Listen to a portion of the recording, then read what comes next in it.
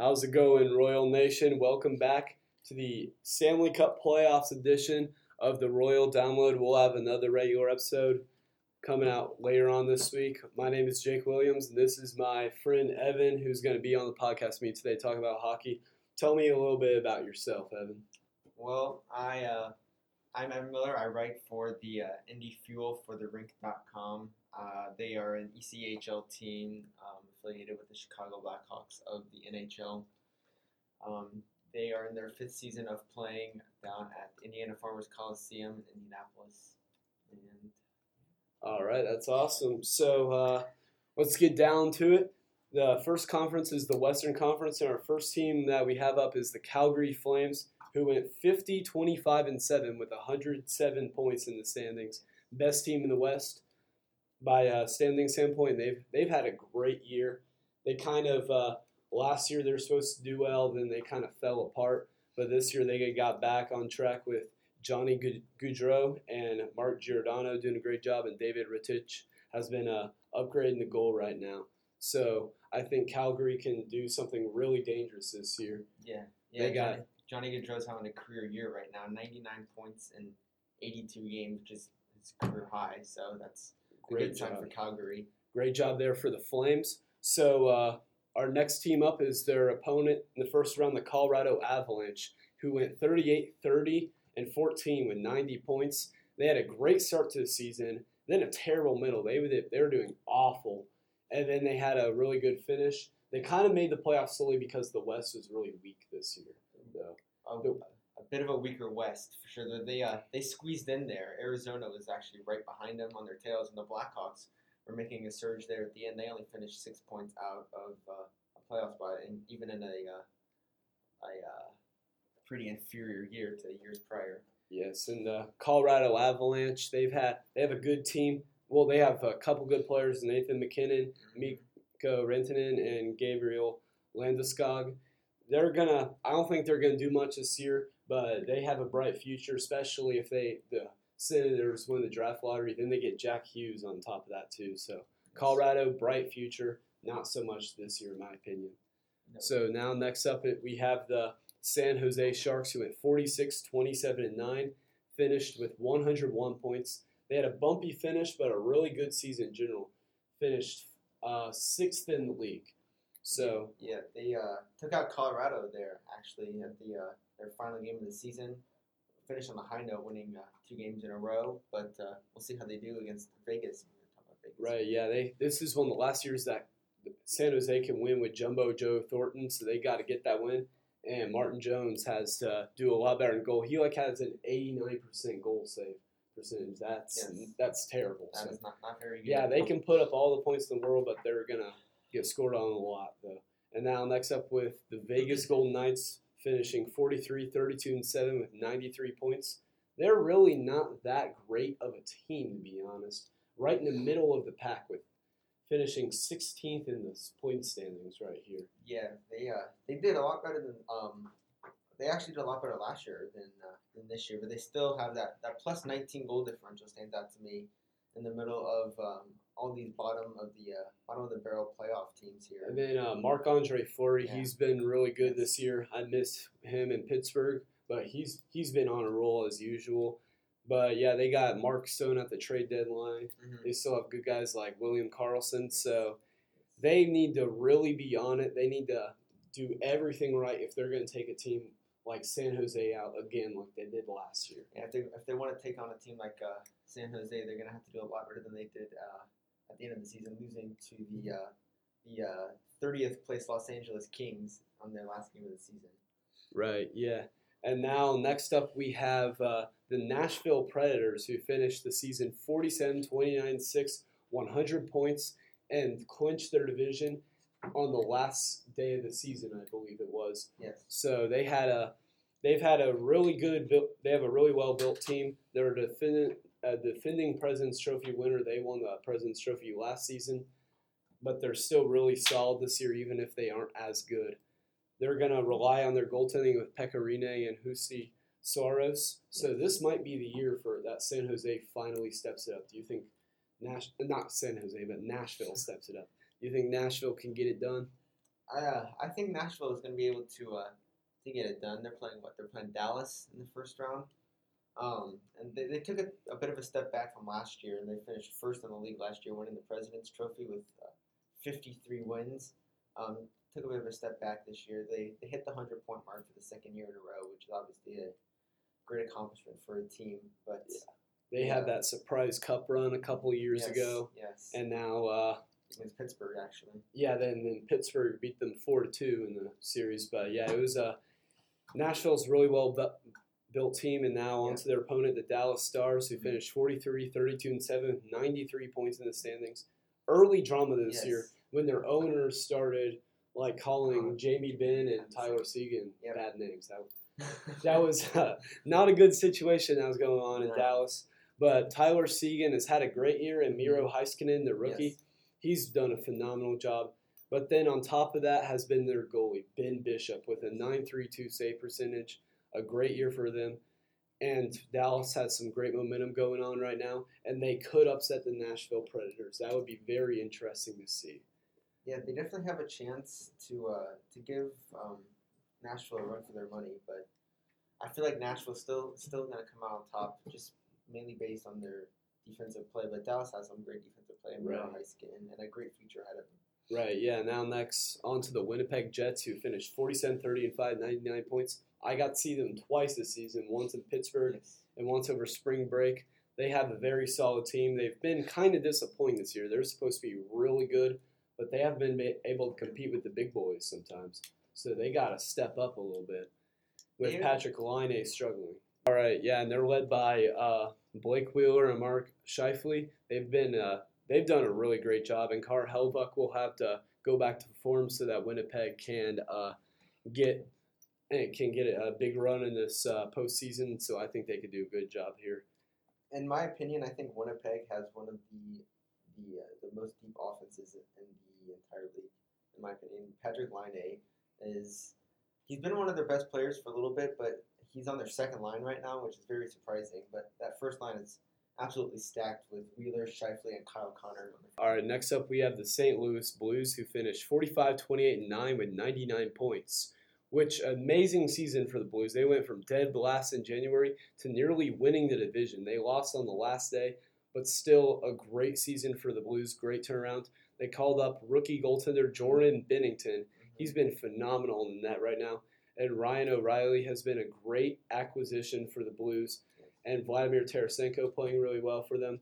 The Blues have a really good chance for upset. Maybe the best in the whole league for the upset over the Winnipeg Jets. Yes, I think Ryan O'Reilly is going to be a great face-off man for the St. Louis Blues, both right now and in the future. He's going to be a great matchup against Mark Scheifele to watch out for, and I think Tarasenko versus Laine is going to be a great matchup to watch as well. All right, yeah. Now that we've talked about the West, we could go into the Eastern Conference, starting with the Tampa Bay Lightning, who hit 62, 16, and 4, 128 points. Yes, I think that 62 wins is a record, is it not? Right, yeah. I think they tied the Detroit Red Wings from the mid-90s. Incredible season for the Lightning, even for their standards. Yes, yeah. They finished 21 points ahead of anybody else in the league. Obviously the most dominant team in the league, scoring 325 goals this year and only allowing 222. Yeah, great job for them with Kucherov, Stamkos, Braden Point has been doing a good job. Vasilevsky, of course, being great in goal. And they got to break the choker label this year. The Capitals broke their choker label last year, so now it's the Lightning's turn to do that. And their opponent will be the No, I was just gonna say that the first place team is always the most unlikely team, I feel like, to win a championship in almost any league you talk about. But I feel like the Lightning have a very good chance this year, as they only lost 7 games at home and only lost 9 on the road. Right, yeah, and the last team that won the President's Trophy in the Cup was the Blackhawks back in 2013 when they took out the Bruins. Yes. So their opponent, the Tampa Bay Lightning's opponent, will be the Columbus Blue Jackets with 47, 31, 4, 98 points. They snuck into the playoffs. Drama all season with Bobrovsky and Artemi Panarin. They might be gone after this season. They went and acquired Matt Duchene. They almost missed the playoffs. That would have been kind of funny if they went all in and then just missed. So yes. Columbus, they have an uphill battle from here. They've never won a playoff series before. They're technically the least successful team in NHL history. So this year may not be the year they get it done. It's going to be tough. Columbus has always struggled against Tampa Bay in their time. I don't know how often they've actually beat them, but they lost every single. They lost it. That's what I thought. So, and then about Bobrovsky and Panarin, the Florida Panthers actually just signed former Blackhawks head coach Joel Quenneville, and that has been considered a landing point for Bobrovsky and Panarin over the offseason. Oh, yeah. Sunshine State. So the Florida Panthers might actually have some fans. Call me crazy, but they might. Yes. But so next team up here is the Boston Bruins, 49-24-9, 107 points, tied for second in the standings. Overall with Calgary, they had a great season with Brad Marchand doing a great job. They have an amazing all-around team. They had some injuries, but still did a really good job. And their goaltending with Tuukka Rask and Yaroslav Halak, just both those guys been doing really well. Rask hasn't been playing a lot this season, but they're a big-time cup contender in Boston. Yes. Just what that city needs, another team with championship aspirations. They have a lot of good experience on that team, too, with Zdeno Chara on the back end. He's getting a little old, but I believe he signed another contract, right? For yeah. Season. I think 3-year contract. I don't know, but he'll come back. He's been a little slow. I got the chance to watch him play in the Winter Classic. He's definitely showing signs of a little bit of slowing down, but I think his experience and leadership will definitely help the Bruins to another championship. And Charlie McAvoy is on the defense too, yes. I believe. So he'll do a great job taking the torch from him, and they have a good young team. They have good young players and good older players. Boston has got that. And they have it, I think, and they'll be playing the Toronto Maple Leafs, who went 46-28-8 with 100 points. They had a rough ending to the season. They lost a lot towards the end of the season. Yeah. They were holding second place in their division for a while. Then Boston took that from them. But Toronto, they're still dangerous. They're still a good team out here. They can possibly surprise Boston. I don't see it happening. Austin Matthews is going to do a lot better than he did last year in the playoffs. Mitch Marner, hopefully he'll get a big contract wherever he goes. Don't know how Toronto's going to pay for him, but no, I think the thing about Toronto is that they are still relatively young compared to a lot of other teams, with Austin Matthews on the front end and defensemen like Morgan Riley, Jake Gardner, Nikita Zaitsev on the back end. I think a lot of those guys are gonna shut down Boston's offense, in my opinion. But I think Toronto's going to be out looking for some revenge from last year. Jake Gardner's got to do well this series because he might get run out of town. Last year he nearly got run out of Toronto. Yes, yeah. And then they brought in John Tavares, which is a great turnaround, I think, for that team. I think Kyle Dubas has done a great job of building up Toronto, and I think they're going to have a bright future. Hopefully Nylander also plays well for them too. So now moving on to the Metro, I hate to say it, but defending Stanley Cup champion Washington Capitals. Yes. 48-26-8, 104 points. Another Metro Division title. They're still great. They're going into defending the cup. Ovi wants more than one cup in his career.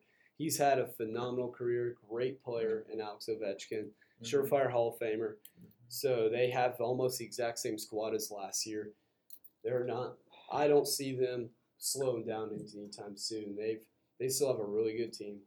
They've shown sometimes they look like they are playing down to opponents a little bit, but Washington is still a very solid overall team. Yeah, the Capitals I think are going to make a nice run, but I think they're going to run into troubles if they ever hit Tampa Bay in the playoffs. Or Boston.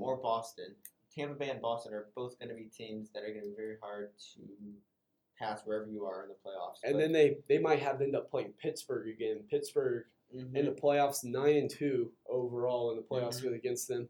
I don't think Pittsburgh is going to go down without a fight too. Oh, and in my opinion, I feel like Ovechkin, if he doesn't get to the finals or win another cup this year, I feel like this could be close to the end of his career, in my opinion. Right, yeah. In age.